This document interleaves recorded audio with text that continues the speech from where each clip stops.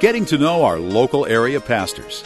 It's time for The Pastor's Perspective on KCIS. And in the studio once again, Pastor Barry Crane and his series on the art of neighboring. Pastor Barry, the pastor of North Sound Church in Edmonds. He's my pastor. My wife Jenny and I have been going to North Sound for a while now, and he was preaching this series recently about the art of neighboring, and based on the parable of the Good Samaritan. You can listen to past programs at kcisradio.com on the morning devotion page. Kind of wrapping up the series this week with the part of the great commandment that we don't get focused on a lot, and that is love your neighbor as yourself. And self-care is part of neighboring? Who knew? Yes, that's right. I love the story. Well, it's not really a story, Mark. It's what we all experience every time we get on an airplane. And, you know, the flight attendant takes the microphone. She goes through the emergency briefing that unfortunately many of us ignore and shouldn't. But she goes through the briefing, or he goes through the briefing. And what is said: in the event that we lose pressure, an oxygen mask will drop from the ceiling. And you need to do what, Mark? Put the mask on first. That's right. Put it on yourself first so that then you will be able to assist somebody else.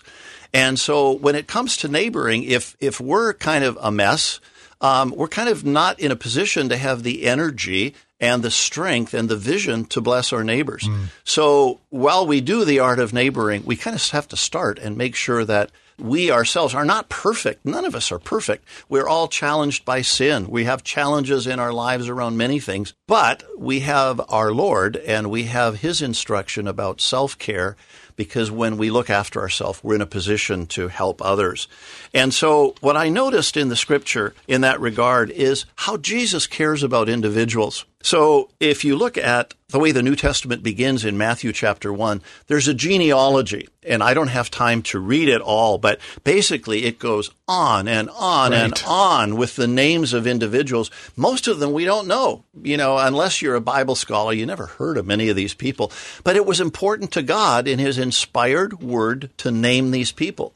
And what that says to me is that God cares about individuals.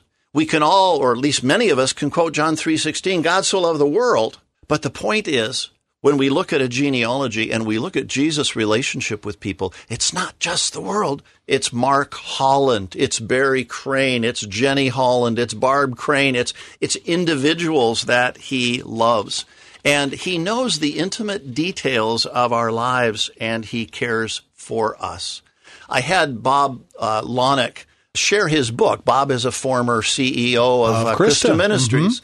And on Sunday, I had Bob make his book available called Living Large to the congregation. And one of the reasons why I did that was it's so many stories about God's individual love for him. And he tells this in this one chapter, this very difficult story of how his wife left him. She ran off with somebody else from the Young Life organization where he served as an executive, and he was devastated. But he goes on to tell the story of some time later that he realized he maybe needed to re-engage in life. A friend invited him to a singles group. He didn't want to go, but he went along anyway, and he saw this beautiful blonde halfway across the room. She had, he said, the brightest smile, the most brilliant eyes, and but the meeting, the social function ended, but some of them wanted to go out to a restaurant afterwards, and again, Bob didn't want to go, but reluctantly he went along, and who should he see at the restaurant but this beautiful blonde? And he went over to her to strike up a conversation, because if you know Bob, he can be pretty direct. He went over, struck up a conversation, but she said to him, "You're kind of new at this, aren't you?" Yeah. And so they ended up that she did, in fact, give Bob her phone number. He called her a few days later. He said, like a junior high boy trying to hold a girl's hand for the first time, his hands were sweaty and he was really nervous. But he asked her, any chance of you being available on Friday night? She said, well, no, actually, I have a date. He was devastated. He thought it was all over. But then she said, well, actually, I'm open on Saturday evening. And that was the beginning of Bob and Kathleen, their life together. And Bob and Kathleen, their son Ryan, are part of the North Sound Church family, along with Jenny and their granddaughter Kiva.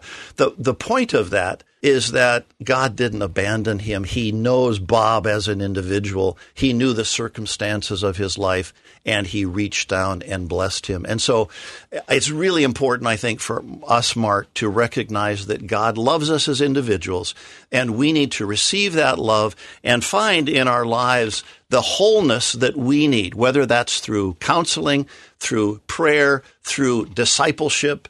But we need to find that wholeness in our lives so that we can be able to minister to others. Love others as you love yourself. Kind of wrapping up our series on the art of neighboring.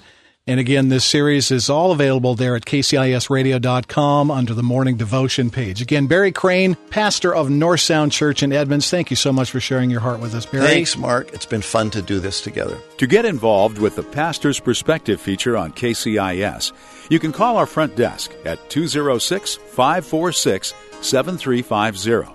You can also find out more information and listen to previous perspectives at kcisradio.com.